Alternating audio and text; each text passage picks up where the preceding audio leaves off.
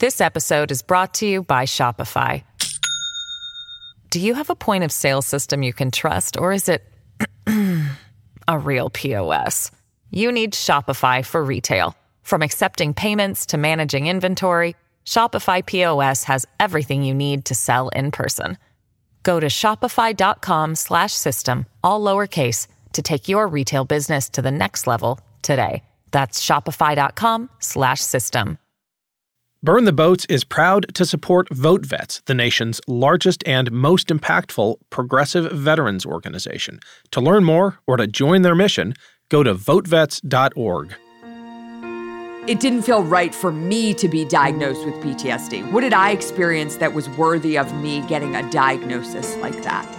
These men and women are over there dealing with incredibly complex issues. I'm just over here sitting, in my middle-class suburban house, and I'm told my brother's been killed, but it didn't feel right. I'm Ken Harbaugh, and this is Burn the Boats, a podcast about big decisions. On Burn the Boats, I interview political leaders and other history makers about choices they confront when failure is not an option. Today, I sat down with Ryan Manion, president of the Travis Manion Foundation and co-author of The Knock at the Door, 3 Gold Star Families Bonded by Grief and Purpose. Ryan sat down with me to talk about losing her brother to war, about her own PTSD diagnosis, and about harnessing her brother's memory to do good.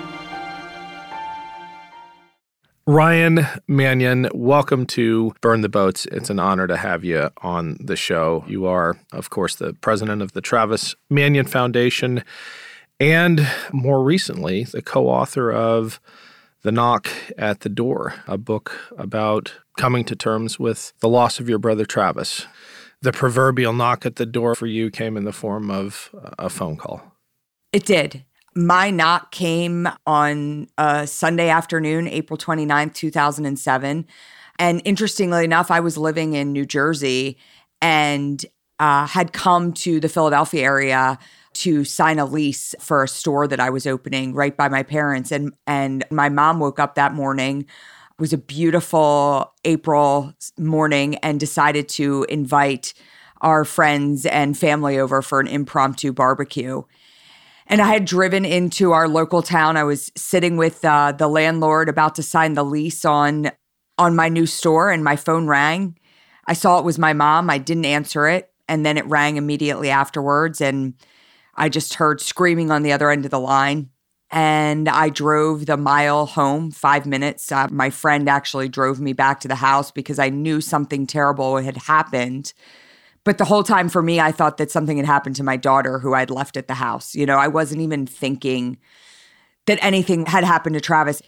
The entire time Travis was in Iraq, I think I was a little bit naive to think that I didn't think anything was going to happen to him. I certainly knew men and women were giving their lives each and every day, but I had the mindset that it's not going to be my brother. And so I just, I pulled up, and my dad was standing in the driveway with his friend who was a lieutenant colonel in the Marine Corps. And I stepped out of the car, and my dad just looked at me and told me that my brother had been killed. And it was certainly the worst moment of my life. Something Struck me in how you recounted that story in your book, and it was the demeanor of your father, because it reminded me of way too many stories like it that I've heard of how families receive that news and how military fathers in particular receive it, the stoicism, the way they seem to shut down. Have you thought about that in the way families receive that news and the way dads in particular who have served have such an almost automatic reaction, like they've been bracing for it? Yeah. I wasn't at the door when the knock came, but my dad had since shared with me that when the knock came, my mom opened the door, and it was my dad's friend who they sent to the house with the CACO officer. And my mom opened the door and saw both of them, and she knew as soon as she opened the door, and she slammed the door on their face. And my dad opened the door, and my mom was just screaming. And my dad said, "Janet, you've got to let this young man do his job. And my dad, still talks about just this poor young man who was a Marine that actually graduated with my brother at Navy. And he had been sent to deliver the worst possible news. And my dad understood that, being a colonel in the Marine Corps at the time himself. He knew the job that this young man had to deliver and the magnitude of what that was. And I think my dad was definitely still processing things when I pulled up 5 minutes later. But I'll never forget when they brought Travis to Willow Grove Air Base from Dover. And when they brought him out of the helicopter, my dad was standing next to me in his dress blues, and he broke down in tears. And it was the first time in my life that I had ever seen my dad cry. At that moment, everything was so real because, to see your Marine colonel father breaking down in tears in uniform, that was very hard, very hard. I'm so glad you shared that, because it's so important to me to acknowledge that stoicism that I've seen too many times and read about even more times is really a veneer of strength. Mm-hmm. It is hiding something as painful as anything imaginable. And your family dealt with that with grace that I think is admirable. You mentioned something in your telling of that knock on the door about the CACO officer. That's the Casualty Assistance Calls officer, the Marine in your case, who was trained and then, I guess, deployed to deliver the worst possible news to your family. Can you explain that program? Because I want people who aren't in the military to understand the seriousness with which the military takes that role of bringing the news to these families. It's not done with a telegram anymore. It is not done cavalierly. It's not. It's a process. And, my dad wrote a book several years ago about losing Travis, and he talked about in his story, when Travis was killed, one of my dad's best friends, a general in the Marine Corps, Dave Papak, this is a man that we grew up with. He was Uncle Dave. He woke up that morning and he got into work and he saw the casualty list and he saw Travis's name on it. And the first thing he did was pick up the phone.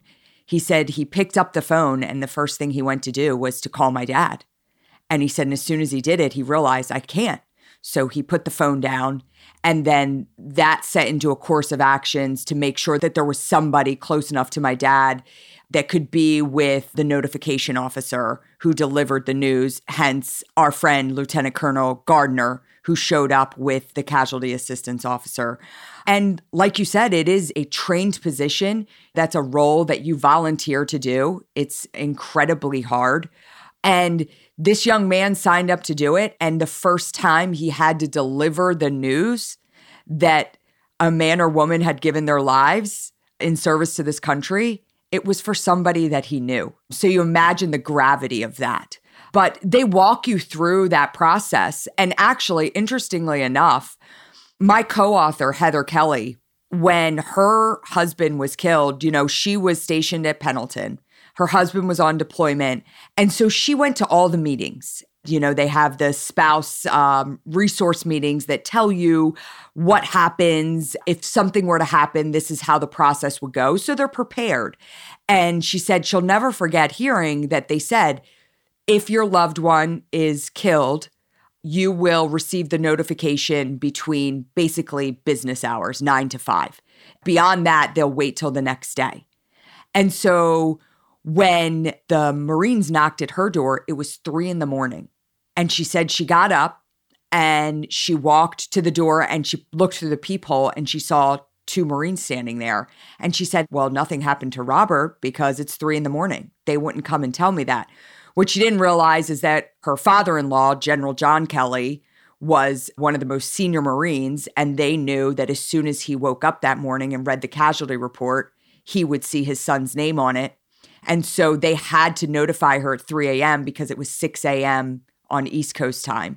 So they went off procedure, and she said, and that threw me for a loop because I thought as soon as I opened that door, I was like, they're looking for someone, or maybe Robert was injured, because they said sometimes that'll come in the middle of the night, but never did I think that he was going to be dead. And so there is a very ritualistic approach to how they perform these notifications. And not only that, once you receive that knock, it's not, okay, we shared the news. Your KCO officer is there for you to support you, not just in the week ahead, but even in the months and years ahead. I know people that still have maintained very strong relationships with the young man or woman that delivered the news that their loved one was gone.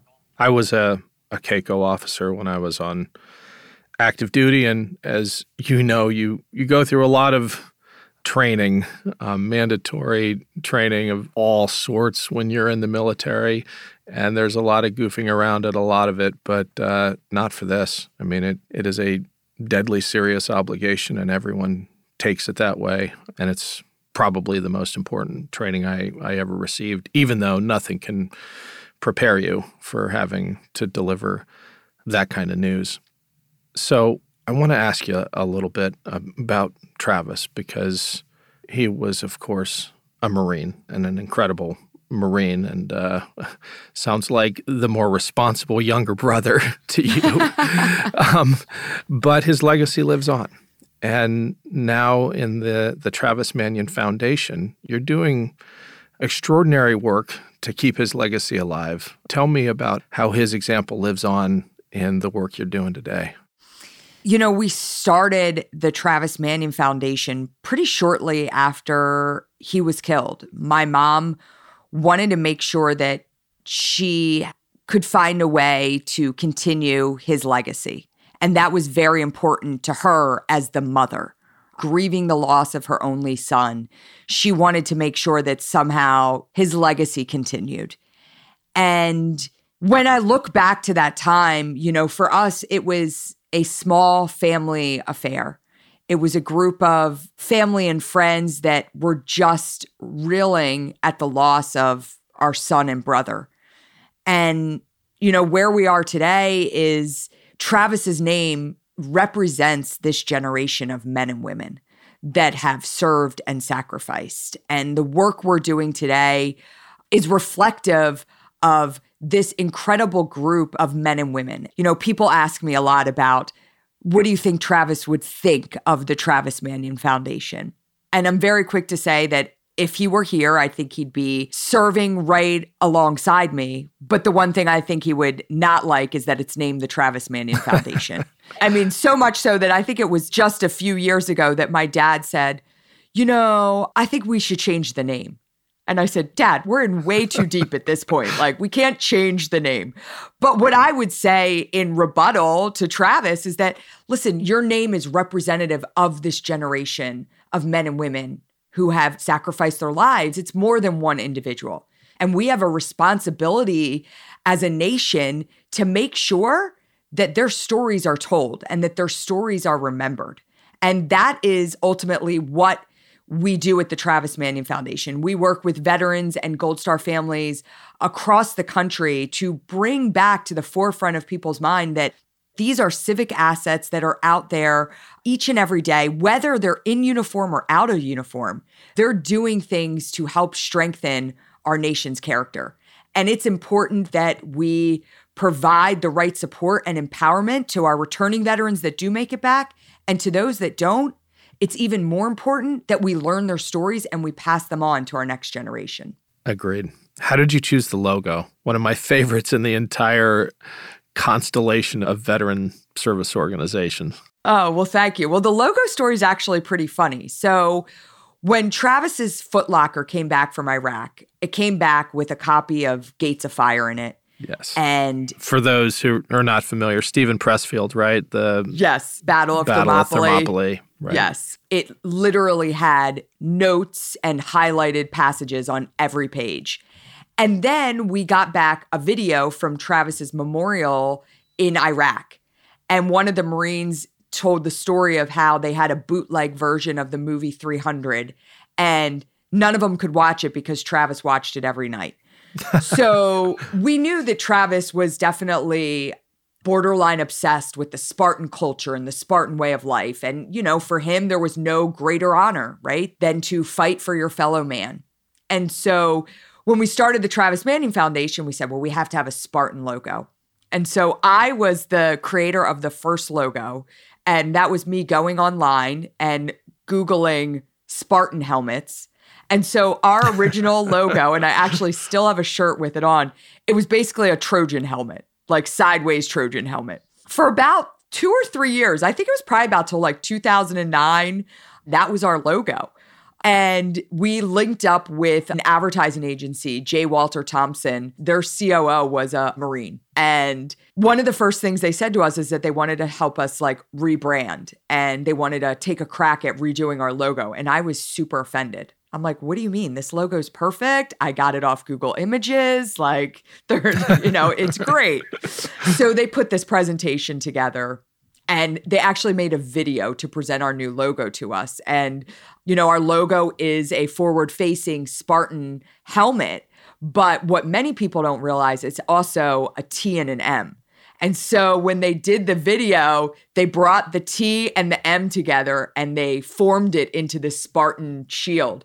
And I looked over at the team. I'm like, okay, I guess that's better than mine. You guys win. There's a subtext to me, though, and it raises a concern that I think Travis Manion Foundation addresses, but I'd love to tease it out. And it's an allusion to the very Spartan idea that there's a warrior class and that there's that class of soldiers who bear the burden of defending the rest of us, but at the cost of, in some cases, isolating themselves. Have you given that much thought in the context of where we are today with the war that your brother fought in its 19th year, and the fact that the vast majority of Americans have forgotten that there isn't this sense that we're all in it together? The warrior class has assumed this burden alone.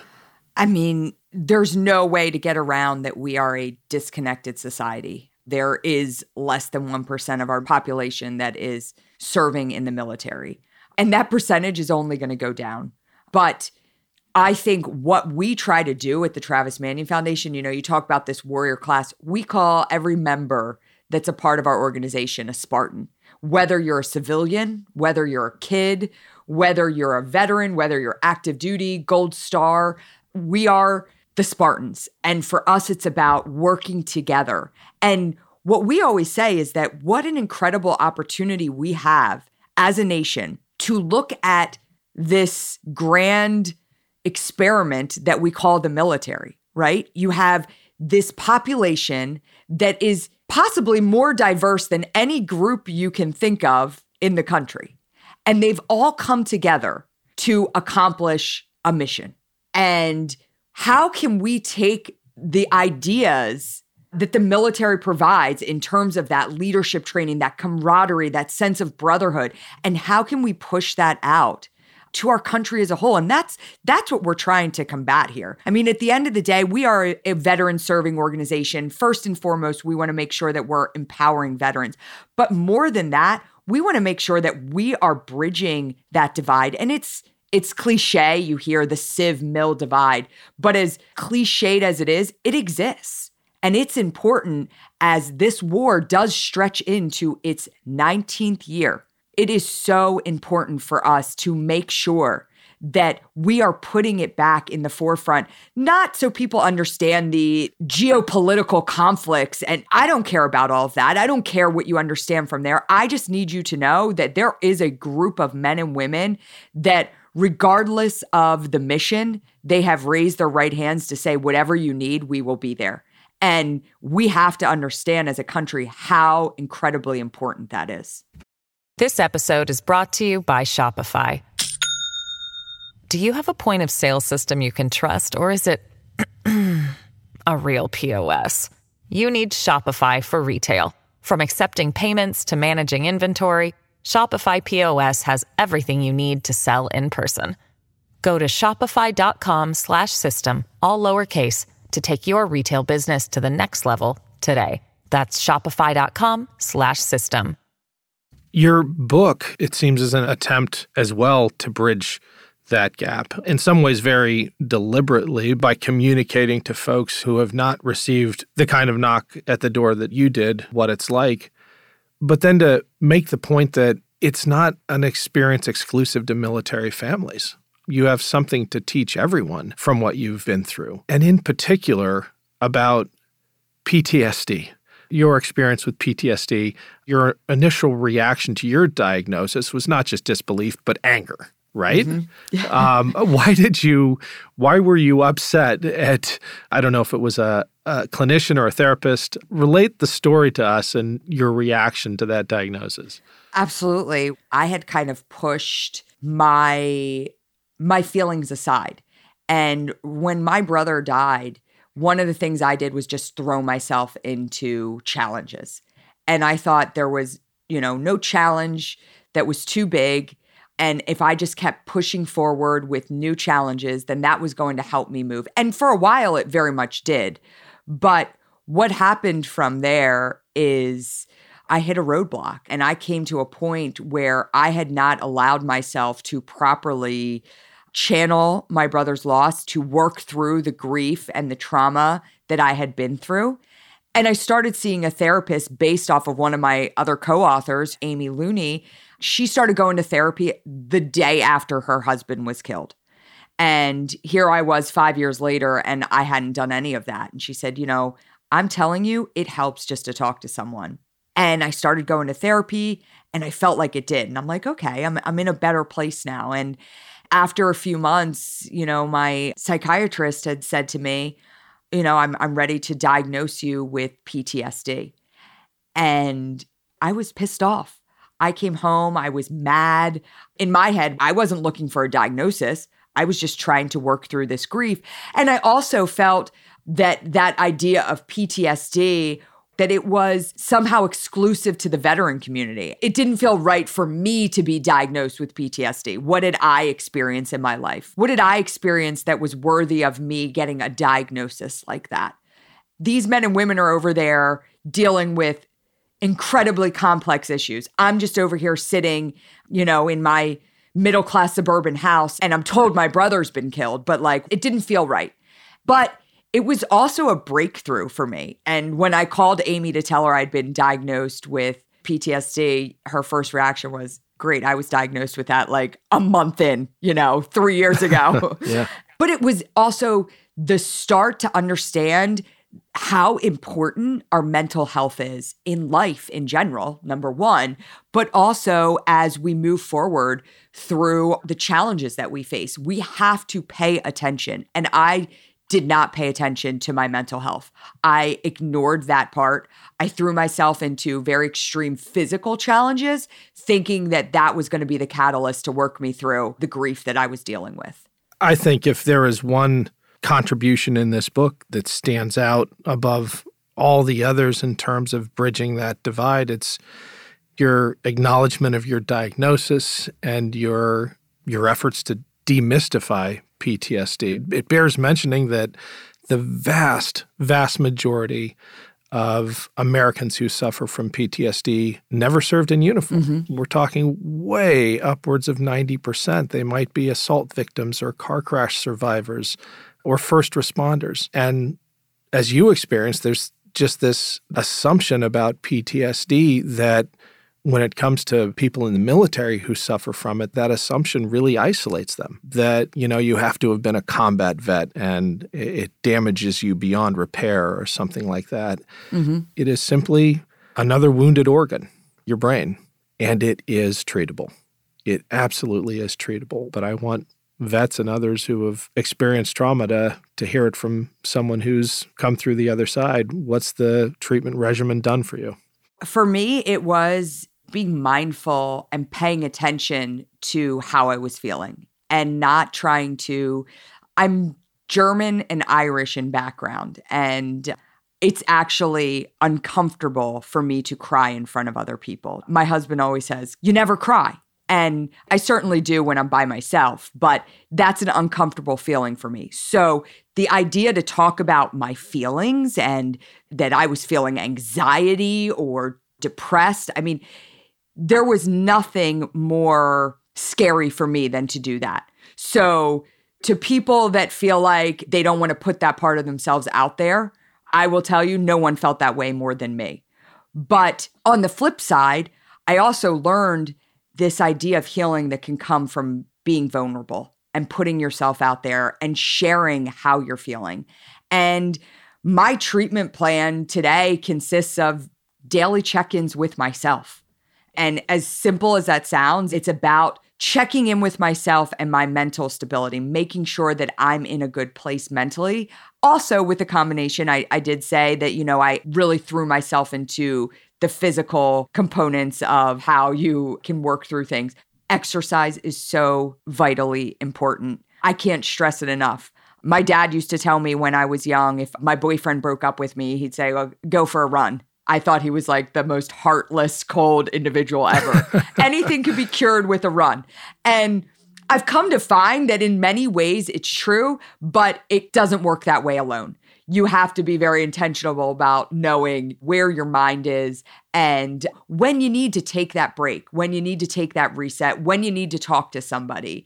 It's about really getting to know yourself in that way. And sometimes that's not always easy. Totally, especially with the Irish blood. My wife is Irish and loves to quote Pat Conroy, who says that the Irish are impervious to psychiatry. Yes. Which is not true, but I get the sentiment. Yeah. Well, in keeping with the theme of burn the boats and big decisions, what's the biggest, bravest decision you've ever been part of? Wow. I think that the biggest and bravest decision that I ever made is one that was made collectively by my family. And that was to not let Travis's death be the end of the family that we had created. I had a wonderful childhood. I had a wonderful family. And that knock at the door on April 29th, 2007 could have very easily destroyed us. And we made the conscious decision not to let that happen. I don't bear that alone. I give a lot of that to my mom and dad. I'll never forget the day that Travis was killed. It was later in the day. My dad pulled my mom and I into their bedroom. And my dad said, I don't know what happens from this day forward, but I know that no matter what, we're going to live our lives making sure that we make Travis proud. And I think in many ways we have. So collectively, I think that's the best and biggest decision we've made. Ryan, it's been so great having you on, and thank you for sharing your story. The book is The Knock at the Door. It is gripping. There's a reason I didn't read from it today because I don't think I would have been able to because it is that emotionally compelling. Thank you for sharing. Thanks so much, Ken. Thanks again to Ryan for joining me. Her book is called The Knock at the Door, 3 Gold Star Families Bonded by Grief and Purpose. You can find a link in the episode description below. Like Ryan, I also come from a military family. And this week, instead of hearing from all of you, I wanted to share some of my own family story. In 2007, I recorded an essay with help from my mom, Kathy, for NPR's All Things Considered. My older brother was heading back for his 3rd tour in Iraq, and I was thinking a lot about what it must be like for my mom to watch her sons deploy again and again. My mom is getting the staples pulled out of her knee today. She had the whole joint replaced a couple weeks ago. My brother and I have been calling every day to check in and to take turns scolding her for riding her horse before she's well enough. But my mom's tough that way. I remember a nasty riding accident about 15 years ago. She was thrown clean off her mount and landed hard. Her femur shattered, and before the muscles could tighten, she straightened the leg with her own hands so the bone shards wouldn't tear into her artery. Pretty soon, my brother will be heading back to Iraq for the 3rd time. I wonder what that must be like for my mom. I wonder if, somehow, the staples in her leg feel a little less significant with this war hanging over her family. The last time we were all together was before this past Thanksgiving, when I had returned from Afghanistan and my brother from Iraq. It seemed on the outside like a normal visit. We helped out on the ranch, ate together every night, and caught up on stories. We even discussed the war. But talking to my mom every day for the past couple weeks made me realize her tough-as-nails exterior hides a real ache for my brother about to leave yet again. I asked her how she deals with it. I tell my boys I'm not half as brave as they give me credit for. I just make a real effort to dwell on the good things. And when my sons are home, I fight hard to make life feel normal. I want them to feel safe at the ranch, to feel at peace. Because I know that soon enough, war will beckon one of them back. So we enjoy being together as much as time will allow. I don't see the point in a lot of overwrought emotion. Still, every time I hear about the latest casualties, I feel that stab of fear. The horror of losing a son, which has visited so many families already, always lurks in the background. But my husband was in the military like my boys, and I know the routine. Should that dark government car ever pull into our dirt driveway, I know just what I will do. I'll stop the chaplain at the door and ask him not to say anything yet. I'll put a pot of coffee on, and then I'll go into my bedroom, drop to my knees, and pray that my beautiful child is only wounded. Next episode, I'm talking to Patrick Murphy, former soldier, congressman, and acting secretary of the Army. We'll talk about the crisis that military service members might face should their oaths to the Constitution conflict with an order from the president. And we want to hear from you. Tell us about a time when you were asked to do something you knew was wrong. Maybe you disobeyed a teacher or a boss. Maybe you performed an act of civil disobedience. Maybe you spoke out and made yourself heard. Let us know by leaving a comment on social media or a voicemail at 216-245-5421 or by sending a voice memo to burntheboats@evergreenpodcasts.com. Thanks to our partner, VoteVets. Their mission is to give a voice to veterans on matters of national security, veterans care, and issues that affect the lives of those who have served. VoteVets is backed by more than 700,000 veterans, family members, and their supporters. To learn more, go to votevets.org. Burn the Boats is a production of Evergreen Podcasts. Special thanks to Evergreen executive producers Joan Andrews and Michael D'Aloia. Our producer is Isabel Robertson. Audio engineer is Sean Rule Hoffman. Our theme music is Climbing to Greatness by Cody Martin. If you enjoyed today's episode of Burn the Boats, please rate and review us on iTunes. It really helps other listeners find the show. I'm Ken Harbaugh, and this is Burn the Boats, a podcast about big decisions. You know, a lot can happen in 7 minutes, and luckily, that's how long it takes me to tell a story. My name is Aaron Califato, and I'm the creator of 7-Minute Stories. I'm proud to partner with Evergreen Podcasts, and I'd like to invite you to join me on this journey. I'm going to take you on some crazy roller coaster rides using my unique extemporaneous storytelling style, and together, we're going to try to make sense of the world, all through the art of storytelling, and all in approximately 7 minutes. This podcast was produced with the support of the Ohio Motion Picture Tax Credit and in partnership with the Ohio Development Services Agency.